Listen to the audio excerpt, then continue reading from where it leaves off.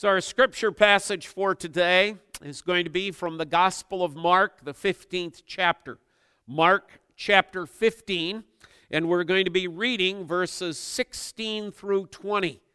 Mark 15, 16 through 20. And we read God's breathed out word to us upon this day. And the soldiers led him away inside the palace, that is, the governor's headquarters. And they called together the whole battalion. And they clothed him in a purple cloak, and twisting together a crown of thorns, they put it on him. And they began to salute him. "Hail, King of the Jews!" And they were striking his head with a reed and spitting on him and kneeling down in homage to him. And when they had mocked him, they stripped him of the purple cloak, put his own clothes on him, and they led him out to crucify him. Thus far, the reading of God's word. Let's again bow in prayer. Father, we thank you for your word, for its glorious truth. And even though, Lord, this is a very difficult passage, Father, not for us to know and to understand. That we get pretty clearly. It's difficult, Father, for us to comprehend the insults and the mockery that Jesus Christ endured. And we pray, Father, that as we consider this passage today, that, Lord, you would speak to our own hearts through the power of your Holy Spirit. In Christ's name we pray. Amen. So 2 points, if you have the outline today at home. 2 points. One, he was led. That's how verse 16 begins. That's where our passage begins. And the soldiers led him away. And then secondly, he was mocked. He was mocked. So he was led and he was mocked. As we consider the fact that he was led, the first thing we need to reflect upon is the fact that Christ is being submissive here. Christ permitted himself to be led. Christ allowed himself to be led. Christ willingly submitted to the soldiers and allowed them to lead him. He is, after all, the King of Kings and the Lord of Lords. Perhaps our best example that we have in our modern day world of kings and queens is to think about the Queen of England. Did you ever notice that no one ever leads the Queen? The Queen always enters somewhere on her own. Even Prince Philip has to kind of trudge along behind, right? He's got to give his space. He's got to give his place to her. We sing, do we not, joyfully, "Lead on, O King eternal." We think of Psalm 23, "He leads me beside quiet waters." Jesus Christ is the King. He is the one who leads. But here you see, here, as Paul reminds us in Philippians chapter 2, he gave up that glory, that equality with God. He considered it not something to be grasped, but he emptied himself and became one of us. Took on the form of a servant. He was led. He was led. The submission of Christ. This isn't them making him do anything. This is Jesus allowing them to do something. And of course, this is a reminder of the prophecy that we have in Isaiah chapter 53 again. In that 7th verse, "He was oppressed and he was afflicted, yet he opened not his mouth, like a lamb that is led to the slaughter." That's what's happening here in Mark chapter 15. The lamb is being led to the slaughter. Mark has indicated this numerous times. Although you find references to this in the other Gospels as well, in the past several chapters, Mark has really called our attention to this. If you go back to Mark chapter 14, verse 53, as we leave the Garden of Gethsemane, remember these words? Mark 14:53, and they led Jesus to the high priest. Chapter 15, verse 1. As soon as it was morning, the chief priest held a consultation with the elders and scribes and the whole council, and they bound Jesus and led him away. And here we have it again. Mark chapter 5:16, and the soldiers led him away. And note the last verse, verse 20 of our text for today, and they led him out to crucify him. Mark is reminding us that like a lamb that is led to the slaughter, Mark is reminding us of the fact that Jesus submitted himself to being led. Well, our second point this morning is the fact that he was mocked. Many theologians believe that the Gospel of Mark had as its first intended audience the church in Rome. That Mark was writing this in such a way to encourage that church that was beginning to go through persecution from who? The Roman Empire, specifically from Roman soldiers. And so it's almost as if Mark, in writing this account, now sets aside this little section to say, look at how Roman soldiers treated your Lord and Savior. Understand that as he was treated, you suffering in his and for his name's sake is indeed a blessing. Count it all joy, my friends, when you face various trials of different kinds. Jesus told us that all who are followers of his would indeed suffer for being his children. Mark is writing this to show the extent to which Jesus suffered for us in this mockery that he endures. First of all, and let's just go down through it. First of all, note that the whole battalion now comes out. There had been a group of soldiers involved in the flogging that we looked at last Lord's Day. Now it's the whole battalion. We don't know how many that is, but the reading of it sounds like there's going to be quite a few guys involved now.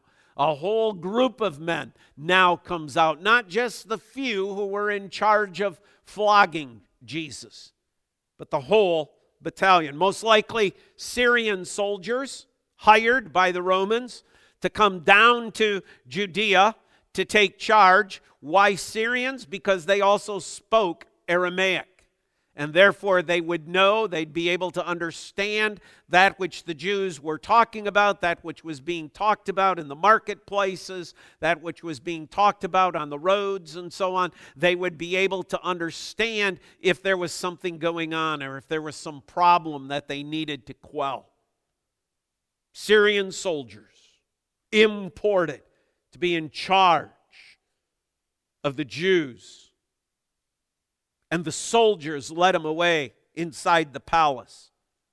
And they called together the whole battalion. And it's almost in very rapid order, isn't it, that these things come. First of all, there is a purple robe. One of the gospel accounts uses the term scarlet. Scarlet would have been the representation of the Roman color. That's what the soldiers wore. Maybe it's some sort of that thing they wear over their shoulders, right? And tied together here. You've probably seen that in old movies about Rome. That's probably what is being referred to here. But this one is older, it's worn, it's faded, it's become more of a purple rather than a brilliant scarlet. It's probably just an old rag they had over there. Maybe it's something they used to clean their weapons with. It was sitting off to the side and somebody said, "Hey, go get that thing. Let's put that on Jesus." Using it, as it were, to once again mock the fact that Jesus claims to be King of the Jews. There is a crown of thorns. One often wonders, where'd they find this? How did this come about? One of the commentators, I think it's Hendrickson, points out that there seems to be an overabundance of thorny type plants that grow in Palestine. So it's almost like they're everywhere. Every nook and cranny, there grew a plant that had some sort of thorns upon it. So they grab one of these, twist it together, make it into a crown of thorns. Interesting, isn't it, when we go back to Genesis 3:18, what was part of the curse that falls upon mankind?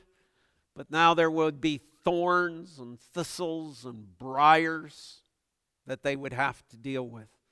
Here comes now the second Adam, wearing the crown of thorns. There he is, our representative of the covenant of grace, bearing upon his own head the wounds, the crown of thorns, signifying again our sin and our failures. He's given a reed for a scepter. Mark doesn't include that. He references it later. But if you go to Matthew's Gospel, chapter 27, verse 29, they find him a scepter, a reed, probably some sort of wooden stick. Kings need scepters, right? You have that whole story of Esther and being concerned that the king might not extend his scepter. Probably for most kings, that's probably made of gold and probably some precious jewels surrounding it. Well, if we're going to mock the one who is the King of the Jews, let's just give him an old wooden stick.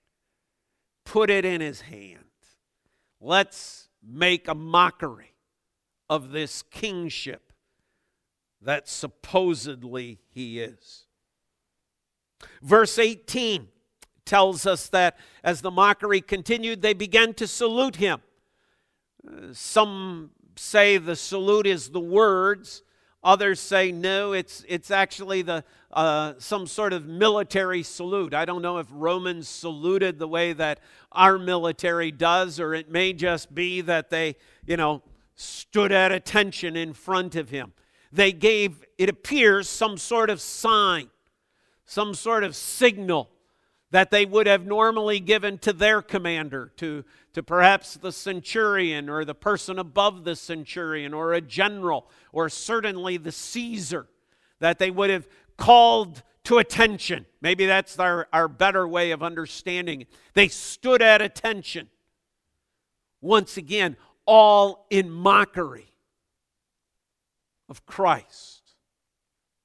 We are reminded as well of their words of derision. Hail! Hail, King of the Jews. What does that hail mean? Well, it's a salutation, it's a greeting, which means I am glad, I rejoice. I rejoice in you, I am glad in you. But what's interesting is that the Greek word for hail, which is kairu, is the root word of grace. of to be favorably disposed towards someone. They've taken grace and twisted it around. Oh, you, yeah, you. Oh, I'm so favorably disposed towards you. Hail, oh yeah, you King of the Jews. The very core of that which is happening in these events of God through Jesus Christ not only making atonement, but dispensing His grace through these means. To you, to I. They've turned it the other way around.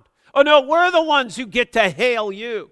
We're the ones who get to give you our favor by acknowledging the fact that, oh, you are the king, aren't you? The mockery. And then there are the acts of violence, verse 19. And they were striking his head with a reed. They were taking the scepter and hitting him with it, that wooden stick that they had given him, and spitting on him. It continues. The degradation under which they put him. We go back to Isaiah chapter 53. We read these words starting at verse 1. Who has believed what he has heard from us? And to whom has the arm of the Lord been revealed? For he grew up before him like a young plant and like a root out of dry ground. He had no form or majesty that we should look at him, and no beauty that we should desire him. Look at him here. Look at Jesus. What does he look like in this scene? Do you see any beauty there? Do you see any form? Do you see any majesty here? He had no form, no majesty that we should look at him, and no beauty that we should desire him. By this point in time, bleeding, black and blue mess. He was despised, rejected by men, a man of sorrows and acquainted with grief. And as one from whom men hid their faces, he was despised, and we esteemed him not. There is no esteem here. There is only but mockery that is taking place. Or we go back to Psalm 22. Psalm 22, verse 6. But I am a worm and not a man, scorned by mankind and despised by the people. All who see me mock me. You see God's word coming true? Do you see that truth that is coming out? Even Jesus' own words back in Mark chapter 10. For even Mark chapter 10 verses, got the wrong verse there. Mark 10:33 was the verse I needed. Mark 10:33. See, we are going up to Jerusalem, and the Son of Man will be delivered over to the chief priests and the scribes, and they will condemn him to death and deliver him over to the Gentiles. That's the Romans. And what are the Romans going to do, did Jesus say? Verse 34. They will mock him and spit on him and flog him and kill him. Why does Mark include all the information he does? Why couldn't Mark just say they mocked him? They mocked his kingship. They mocked his rule. Why? Because Jesus' words called attention to it. And Mark is bringing out the exactness of Jesus' words being fulfilled. And then they come, according to verse 19, and kneeling down in homage to him. They bend the knee. They bow that knee before him in mockery. Someday, though, it will no longer be in mockery, will it? This is what Paul reminds us of in Philippians chapter 2. that God has given to him a name that is above every name, that at the name of Jesus every knee shall bow. Every knee is someday going to be bent not in mockery, but it's going to be bent either in adoration and praise that their Savior, their Lord is coming for them, or it is going to be bent knowing the judgment that is about to come. See, if you put it all together, it sort of goes like this. There's Jesus, clad in his purple robe, with his crown and with his scepter. The soldiers walk up, salute him. Take the staff, that scepter he's holding, and beat him with it. And then they spit in his face, say, "Hail, King of the Jews!" And they bow that knee in mockery. But it's not just one. It's not just two. The whole battalion, soldier after soldier after soldier after soldier.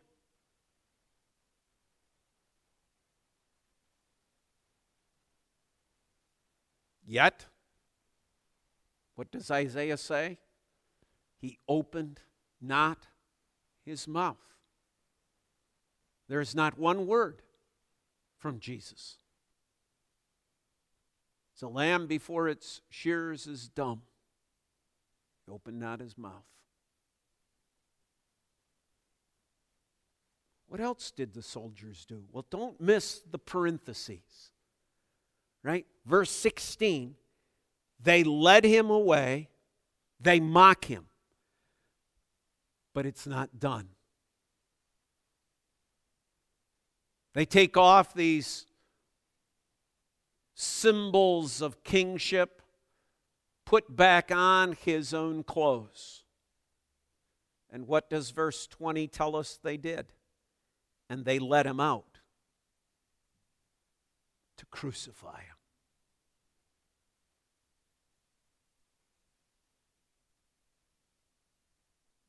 They led him to a crucifixion.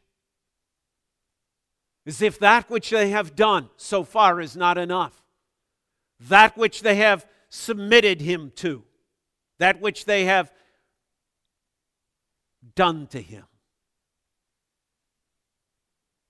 That which they have subjected him to is not enough. They led him to be crucified. And remember, the led is Jesus is allowing them to take him to the place of crucifixion. Why? Again, does Jesus do this? Why? Obedience to the Father?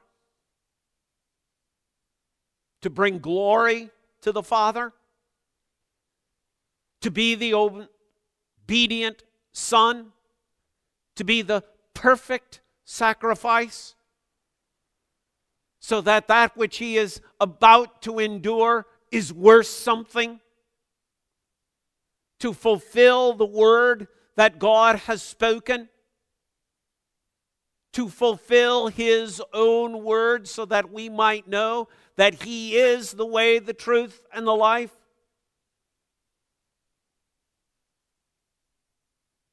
But ultimately, we know why, don't we? It's love. It's love for you. It's love for me. It's love for all those that the Holy Spirit works within their hearts and causes them to come to faith in Christ. It's Christ's love for all those that the Father has given to him. He knows the goal. He knows the reason. The reason is those that the Father has chosen from before the foundations of the world need to have their sins covered, need to have those sins paid for. And the only way that those chosen of the Lord can ever become right with God is for Jesus, for Him to endure this, for Him to be mocked, for Him to be abused. Oh, how He loves you and I. So how do we respond to that? How do we respond to a passage like this where we see the love of Christ and we see that perfect obedience of Christ for us? How do we respond? Let me give you one way. It's the way the Apostle Paul responded to it. Turn with me to 2 Corinthians. 2 Corinthians chapter 5. I'm